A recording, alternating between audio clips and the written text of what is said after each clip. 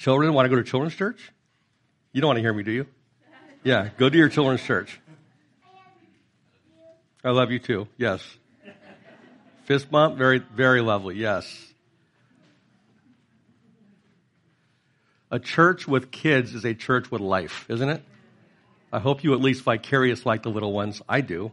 The last 2 Saturdays was so hot, my grandkids had to come up. They're all under 5 because they have no air conditioning in the house they live in. And boy, it kind of wrecks your whole week because. But isn't it great? I mean, we're 2 weeks behind in everything, and they're just they tore the place up. It was wonderful. They go out and they collect eggs with Grandma. Here, collect an egg in the bucket. It's great. Okay, I'm avoiding what I have to do here. Gunnar got me and said, hey, would I mind taking a section? I'm always happy to teach out of the Bible if I can. That's great. Unfortunately, he gave me a sin section, and I want a joy section. You know, it's like he gets to be the good guy after the bad guy, but that's not really the case. John's going to talk to us today about how we can avoid sin, how we can stay out of sin. I would like to not sin. Would you like to not sin? I feel like today he almost does that Bob Newhart thing, you know, it's like, well, stop it. You want to not sin? Well, don't. Well, it doesn't really do much for me. Anyways, that's me. Also, I'll preload this. I know something about how to teach a group, and there's a few things you don't do. Number one, you don't say, I'm not really prepared today. I am prepared. But you don't do the first person I. I have to tell you, when we're talking about sin, I will use the first person I a lot because I'm the guy with the problem. If you are so inclined to come along on my journey and you relate somehow to the conviction of the Holy Spirit and wanting your life to be something more appropriate than it personally is, then jump on board. You're in good company. Otherwise, you're going to think, gosh, Michelle is a real sinner for a husband, and that's fine too. I feel like saying the views expressed today are not necessarily the views of this church, the Bible, or of Michelle Johnson, but hopefully they are. Okay. There is a certain, let's go ahead and pray. Heavenly Father, we thank you for your word. We're in 1 John, a book that is very, very challenging, as simple as it is. And it is our great desire to have some communion, some connection with you. It's each of our great desire to have a word today that would impact some real situation that we're dealing with that maybe nobody even knows about. You have a way of doing that. It's our great desire to hear something out of the Word of God and not just from the guy with the mouth up here. And we pray that you would speak as the voice today, and you would control what's heard and what's said. And we ask for that to your glory in Jesus' name. Amen. There is a certain wisdom to scheduling a speaker on a day that his wife and daughter are teaching children's church. I've been told I will not go long this morning. They said I get 30 minutes, and that's it. I said, yes, dear. And then my daughter reiterated, and I said, aye, aye, sir. It's certainly not by accident that the day that our adult Sunday school wrapped up their study of 1 John, our church started the sermon series on 1 John. Apparently, God wants us to participate in this book of 1 John. And I will tell you, for 40 years, I have avoided this book because I started with this book as a new Christian, and it's a difficult book. Gunnar began to teach, let's see. When I personally made the choice to trust Jesus, when I became a Christian many years ago, 1 John was the book used to disciple or instruct or follow up a big group of us young Navy guys that were just coming to church and trying to find things out. And they used a lot of verses out of 1 John. And in my ignorance, I saw 1 John as an entry-level Christian book. But I found, and Gunnar mentioned this, the thought in the weeks prior, that 1 John really ranks high up there in the simply difficult books of the Bible. It's easy to read. The words are really easy. Very few verses. You can read through this in one sitting. I actually hope you will. But there's some very powerful verses, even memory verses. I mean, 1 John 1:9, who doesn't know that? You know, if we confess our sins, he is faithful and just to forgive us our sins and to cleanse us from all unrighteousness. Have you hung your hat on that verse? Isn't that great? These are great verses. There's several others, and I'm not going to go into them now. But in its simplicity, 1 John has some bare bones, light and dark truths that cause us to evaluate the consistencies and inconsistencies in our own personal faith walk. Very challenging. First John deals with actions and then motives hidden behind those actions. Who we really are behind our public Christian face. You know, that face you put on before you come to church and decide to smile. It really brings out who we really are. And for me, First John tells me where I'm slacking in my faith journey, where my challenges really are. And still, it tells us what we can do to make a course correction. It's not there to beat us up. It's there to free us and help us get back on track. Recall that back in 1 John 1:4, John tells us, these things we write so that our joy may be made complete.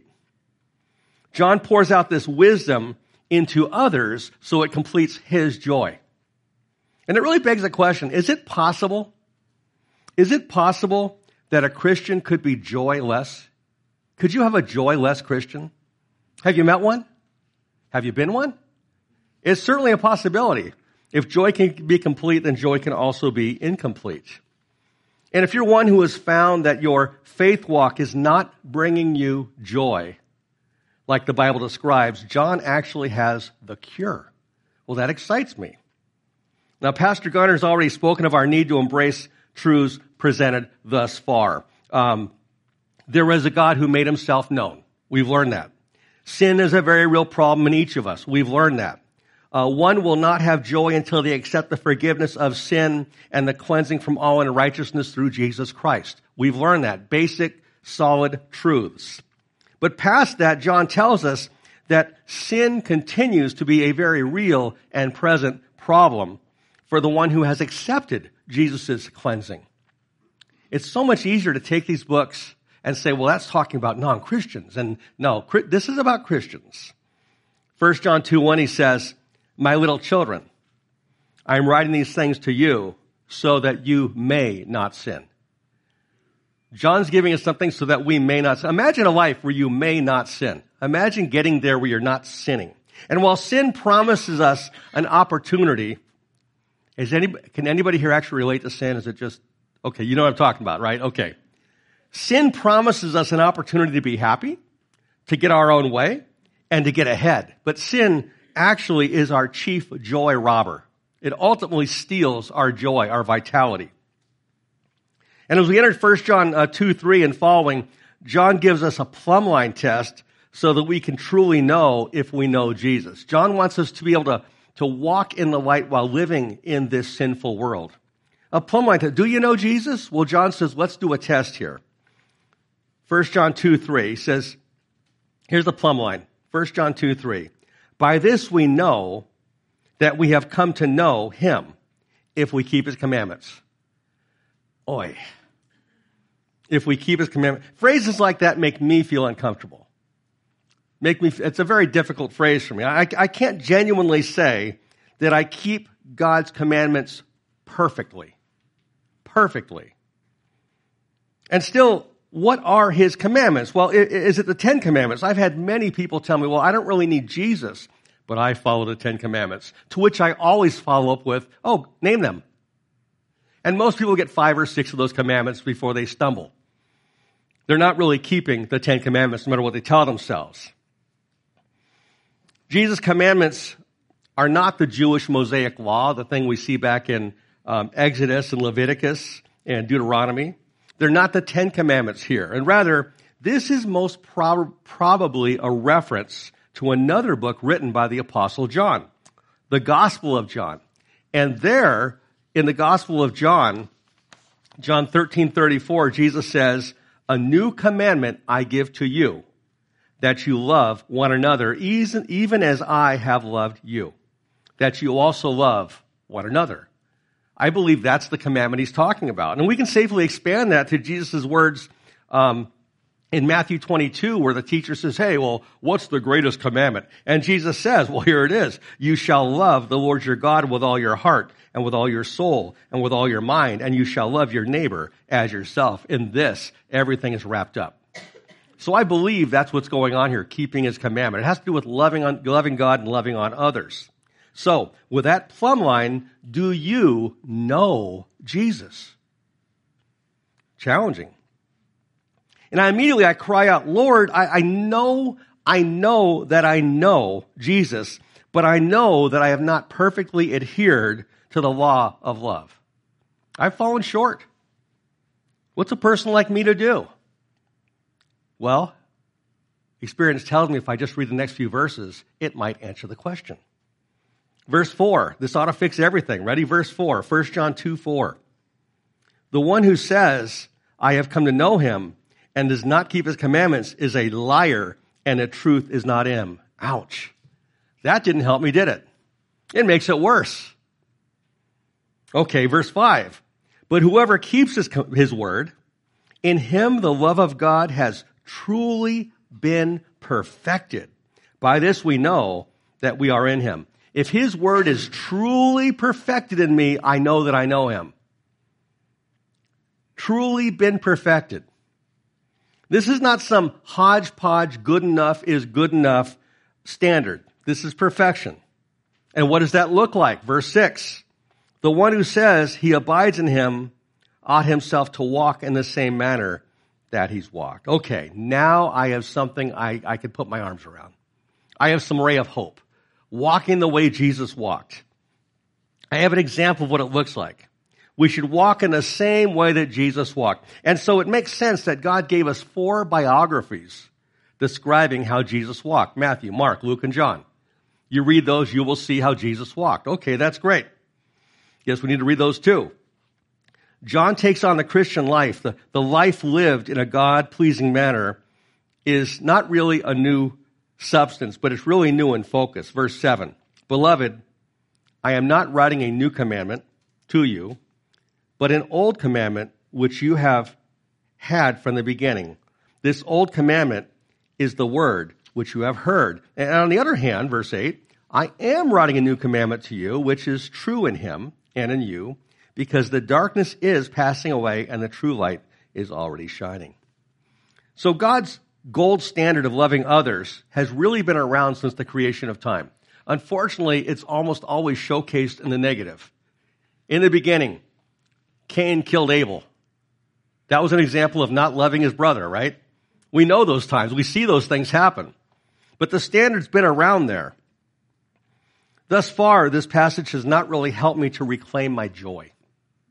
It hasn't fixed things. Rather, it's quite convicting. But then John shifts focus in verse 8. Darkness is passing away, and the true light is already shining. What do you do when you see a light shining? You look at it, right? To live the joy-filled life of one who knows Jesus, we must focus not on our failures, but rather on the light. That's his key. We focus on the light. This is a practical, pragmatic, boots-on-the-ground book. And this is really true across the board. You're driving down the road and you see some hazard in front of you. You don't avoid that hazard by looking at the hazard. You look at the safe way you want to go, right? You focus on the good thing. In the same way, because we have an advocate who has not only paid for all of our sins, past, present, and future, but is also sticking up for us, advocating for us whenever the enemy says, look at what he did, look what she did, and Jesus is saying, not guilty, I've paid for that. Because of that, we can focus on the light. We can blow off the failures, ignore those things, and move forward. You mean when? Like 10 minutes after you do it and you feel really bad, or 30 minutes after you whip yourself? No, you get back up. Though we fall 7 times, a righteous man gets back up. We get back up and focus on the light. Now, quiz time from 1 John 1:5 that Gunnar preached. Who is the light? God. Very good. Focus on the light. Let's keep reading. Verse 9. The one who says he is in the light and yet hates his brother is in darkness until now. The one who loves his brother abides in the light, and there is no cause for stumbling in him. As you rub shoulders here at Grace Point, it really is evident who is walking in the light. You know those who love on you. You know those who just kind of like exude Jesus all prickly all over them. I mean, there's some really special people here, and you're drawn to them. You gravitate towards those. And the trick is, according to John, is to reciprocate that same behavior, to love on others as you have been loved on. John says, well, we share this with you so our joy may be made complete. As you pour yourself into others, that's really the key to your joy being made complete. People have to be involved.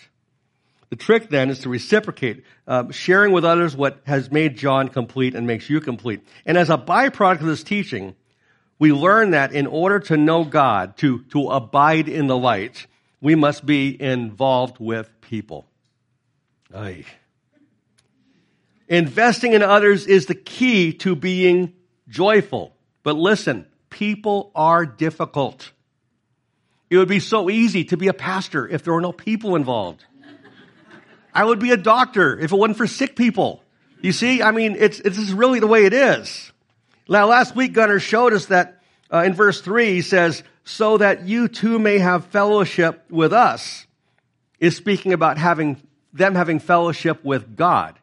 He wants you to have fellowship with God. Some say it's a word order thing, but I think it's actually a practical step here. A person has to have fellowship with God before they can have fellowship with others. And what we do is we have socialization with others. There's nothing wrong with that. But we get along with people with whom we get along. Guilty as charged. That's what we do. That's the way we are. We want to be around people that make us feel comfortable, people that we like. If you want to be around people that don't make you feel comfortable and people who you normally don't think you would like, you have to be in tune with God first. This is the one another of which John speaks. So we can't put the cart before the horse. We have to pour ourselves in a relationship with the light, with God, before we can sincerely pour ourselves into others. And the joy should reciprocate. So gatherings like Supper 8 can actually be a distraction from true fellowship if God's not really in it. I just like the people I'm with and the food. I mean, do you invite God to your Supper 8? I hope you do, because Supper 8s can also be a springboard to get to know each other and partake in people's lives and pour yourself into them. And that said, the context exhorts us that we probably do not have fellowship with God if we don't have fellowship with others. It's just that simple. The Christian hermit is not really biblical. I'm not putting down shut-ins. That's not the issue here. But those who by choice would rather live on their 3 acres in their grove alone and just work in their shop and ignore people, I shouldn't be that way. Okay. But what about the other phrase that we're skipping here? He says, and there is no cause for stumbling in him. These aren't poetic words to pass over. The way I read this, it is possible for I, a Christian, can be a stumbling block in the lives of others. That's a sobering thought. That's a frightening thought. We're warned by Jesus. He doesn't say Christian or non-Christian when he says this. He says, but whoever causes one of these little ones to believe, who believe in me to stumble, it is better for him that a heavy millstone be hung around his neck and that he be drowned in the depths of the sea. Now, a word on allegorical, example type writing. Whenever somebody in the Bible gives you an example like this, he doesn't really mean a millstone around your neck and drown. But when he tells you something like that, whatever he's talking about is greater or worser than what he's saying. It's really bad to make a Christian stumble. God takes it personal. And you, my friends, are his little ones. I don't want to make you stumble. Alistair Begg was talking this last couple of weeks at his pastor's conference on the issue of the teacher being under harsher, stricter judgment. Let not many of you stand up here. And like, gosh, that just beats me up. I know Gunnar takes that real seriously. He's sober about that. I hope I am too, but my life doesn't show it, I don't think. As I live the lesson in preparation for today, 1 John has impressed upon me that my sin really interrupts fellowship with God. It's a real problem. I trust this isn't a rabbit trail. I'll share about myself a little bit. As I prepared, I was having some grove time with God. I have this little place I go in my grove. And you see, several of us are listening to this R.C. Sproul teaching called Foundations. It's 60 lessons on something and on what we believe. And I was in lesson number last, and it really struck me. R.C. spoke about in heaven will actually see God. And we talked about how difficult is spirit, what does that mean and such, I don't know, but we'll actually see God. And I was moved by the reference, blessed are those who are pure in heart, for they shall see God. And while I'm many things, I fear that I am not pure in heart. That's probably not going to be on my tombstone, pure in heart. And I really spent growth time considering this. I said, Lord, I really do want to be pure in heart. I had to articulate that. I want to be pure in heart. It was a decision. I would like to be that person. So what gets in the way? Well, my job, certainly. Yeah, my job. I mean, I'm exposed to many impure things as I investigate some really heinous crimes. And I like it. I like what I do. But I suppose it could be that. But if God is present, he must be present in the darkest holes of life or he's not really God. You see, God's right there. I can't just avoid the really bad things in life as we're doing our job, ministry, whatever. And certainly without other people, it would be easy to be pure in heart, right? But John tells us that God is pleased when we love one another. Yes, I could be more easily to love those who were pure in heart. So if I was around people who were pure in heart, I could be pure in heart. That'd be good. That'd be good. Is that how Jesus walked? He just looked for the pure in heart? Not at all. He showed love to those who were not pure in heart. He said it was the sick who needed a doctor. That's who he went after. The one who walks in the same manner Jesus walked will love those who are not yet pure in heart. Have people ever burned you? Yeah, this is a minefield. And still, I have trouble having fellowship with those who are not like-minded.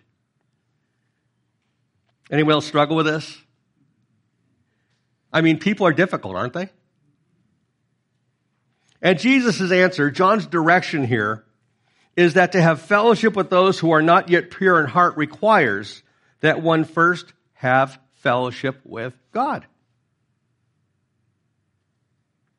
As Gunnar pointed out last week, we must walk in the light. Verb, we must walk in the light. It's not a phrase, it's not a poetry. We must walk. It's an active choice, an active experience. And John tells us that God is light, and in him there is no darkness. So, in what arena of darkness are you called to dwell? Are you navigating through the educational system of this state? That's challenging. Are you serving clients who tend to be a bit fickle or not like-minded, but you want to make the sale? How about the challenging whims of a parent with whom you share custody of a child? That's a difficult arena. And perhaps you find darkness in your own extended family. Who avoids family gatherings? Yeah. If we're to operate with purity in the dark holes of this world, we must regularly immerse ourselves in the light. So let me ask you, how much of your time is pre-devoted to having fellowship with God? I mean, break out the calendar on your phone and show me the blocks of time that you have set aside to say, I take no calls, I spend time with God during this time. That's what we're talking about. This is serious business, spending time with God. You see, 1 John is a very difficult book. A very difficult book for people like me, who are not serious about, who don't really mean business about walking in purity. And that's what the book's shown me. John, you're not that serious. Right there, a couple days ago, I'm working on this sermon, and I had to stop and go out in the grove and talk to God about this. This is a very convicting book. I hope it is for you as well. Okay, again, verses 10 and 11. The one who loves his brother abides in the light, and there is no cause for stumbling in him.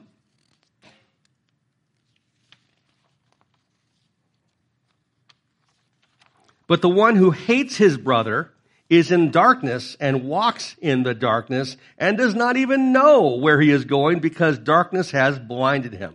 Understand that John is not writing this to beat us up. He wants to build us up. Verse 2:1 again, he tells us, I am writing these things to you so that you may not sin. This is a build-up book. But he's got to deal with the heart of it, the problem, before he deals with the good stuff. So hence he gives us a word of encouragement. 3 verses, 12, 13, and 14. Almost poetry here. Read it with me. I am writing to you, little children, because your sins have been forgiven you for his name's sake.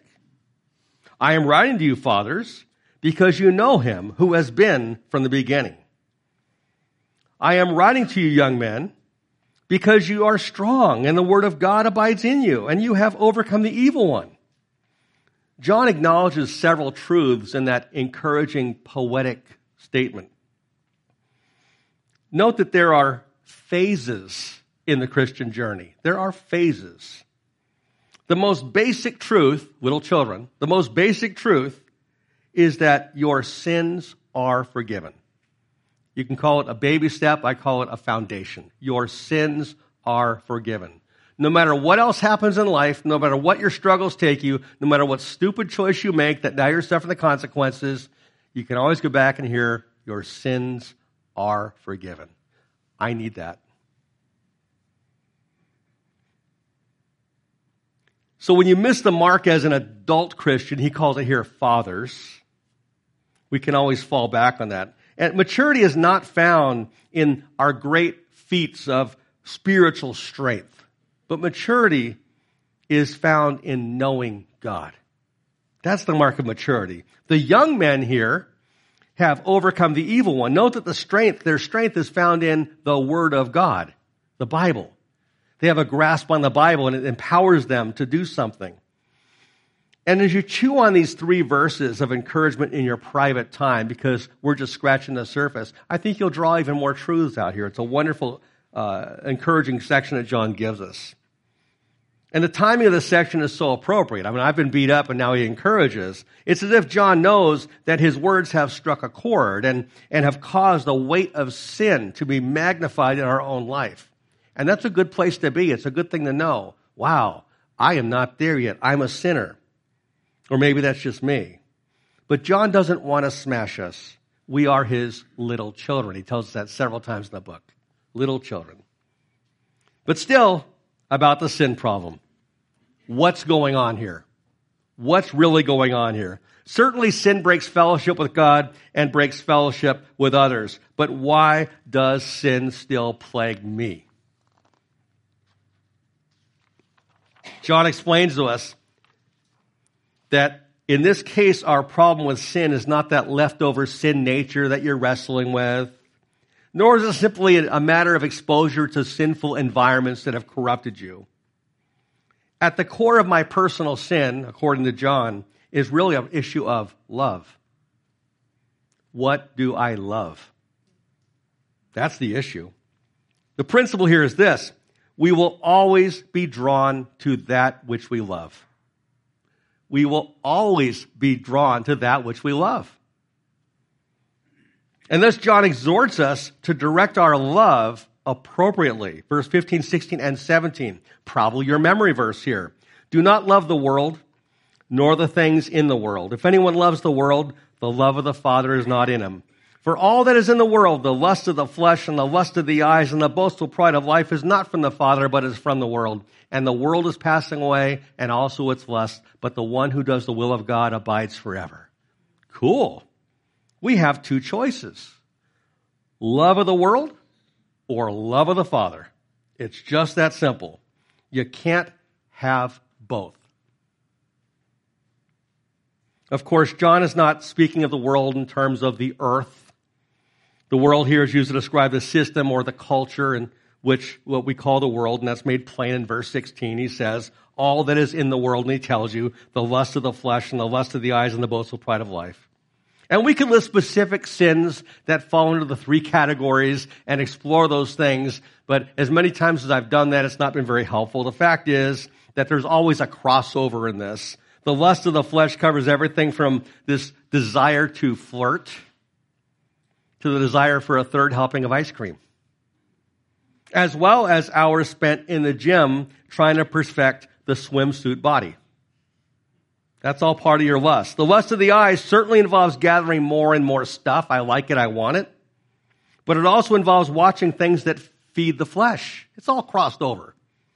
The boastful pride of life involves making sure that everyone sees all that stuff you've collected, and they think you're really special, and they get to see your swimsuit body that you've gotten in the gym. Now, is it bad to have stuff and to look good? Does Tom Ravaz have to renounce all of his meat preparation devices or his quest to master the perfect preparation of the perfect steak? No, not at all. Tom's God-given internal wiring has been used in support of loving on others and fellowship in ways that most of us don't even know. That's a great use of his gifts. Do stylish Christian women have to renounce their beauty secrets? No, you're a delight to the eyes. Keep it up. It's good. So how do we gauge when our bodies, our desiring, our wiring is a problem? Well, if something's robbing you of your joy, it's probably a problem. It's an indicator. If we have trouble enjoying time alone with God because we're thinking about the other thing, it's an indicator. There's probably a reason we don't want to walk in the light. We're distracted by the things which we love. Ask God. He'll tell you. He wants you to know where you have trouble in this. You don't want Gunnar directing how you should put on makeup. That's not really the issue. God will tell you. Just a word on love. And don't hold Gunnar accountable for this. This is me. The text tells us to not love the world and to love our brothers. If it's a command, it's a choice. The sentimental, romantic idea that I have no control over who or what I love is nonsense. Absolute nonsense. Love is a choice, but it can become an addiction. And I'm not denying the powerful physiological attachments that we form for people and pets. It's something real, it's deep. But you had that choice to make that choice to love. If you have an ungodly attachment to a person or an activity or a thing, you have a choice to break free of that attachment. One does that by just making a clean break of the wrong thing. Goodbye. Walk away. Reject it. But that might hurt their feelings. And then by immersing oneself in the right things. Getting away from stuff is never a cure for the problem with stuff. You have to move towards the right stuff. You've got to replace that void with something right, and God is the right thing. John calls this walking in the light, fellowshipping with God, abiding with Him, whatever words you want to use, in understanding the tug of war between the flesh and the spirit.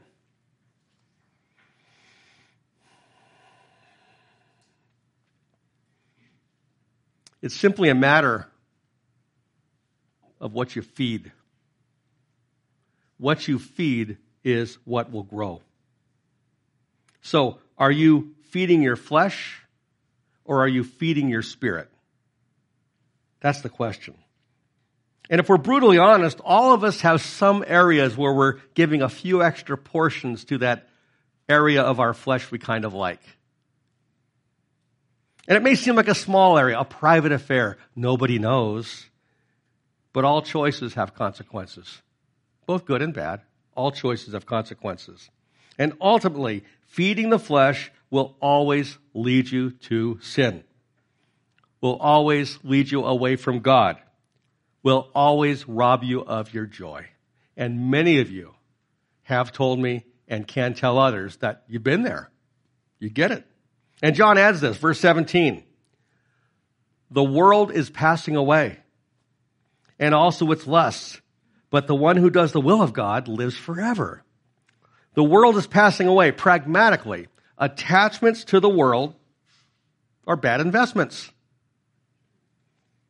But a growing attachment to God lasts for the ages. It just makes logical sense. Okay. Simple book, but complex. We're called, here it is in a nutshell, we're called to love God. We do that by keeping His commands. Keeping His commands are accomplished by the way we love on other people. If we are attached to the world rather than loving people, we can actually be a stumbling block to other people. And never forget, our sins are forgiven. There's a cure. So a couple takeaways as we close here. God has called us to walk in the light while living in the world. So let me ask you, how will you commit to pre-planned blocks of time with God? Where have you formed an attachment with the world, and what will you do about it? In my experience, for some of us, something has come to mind. And now you want to say, I don't want to deal with that. This is the time, folks. That's called the Holy Spirit. Don't reject Him. And how will you intentionally show love this week to someone seated in this room? Your brothers, your one another's here. That's simple. That complex. Let's pray. Heavenly Father, you write this so that we might not sin and so that their joy may be complete, so our joy may be complete. This is for our good. Sin is always this condemning subject. It's not about beating us up, Father. It's about building us up. You want to bring a purity into our lives that give us joy and usefulness. Help us, Lord God, each today to commit, at least in principle, if we stumble in practice, at least in principle to say, I want to be pure. I want to know you deeply, have fellowship with my God. We thank you for this in Jesus' name. Amen.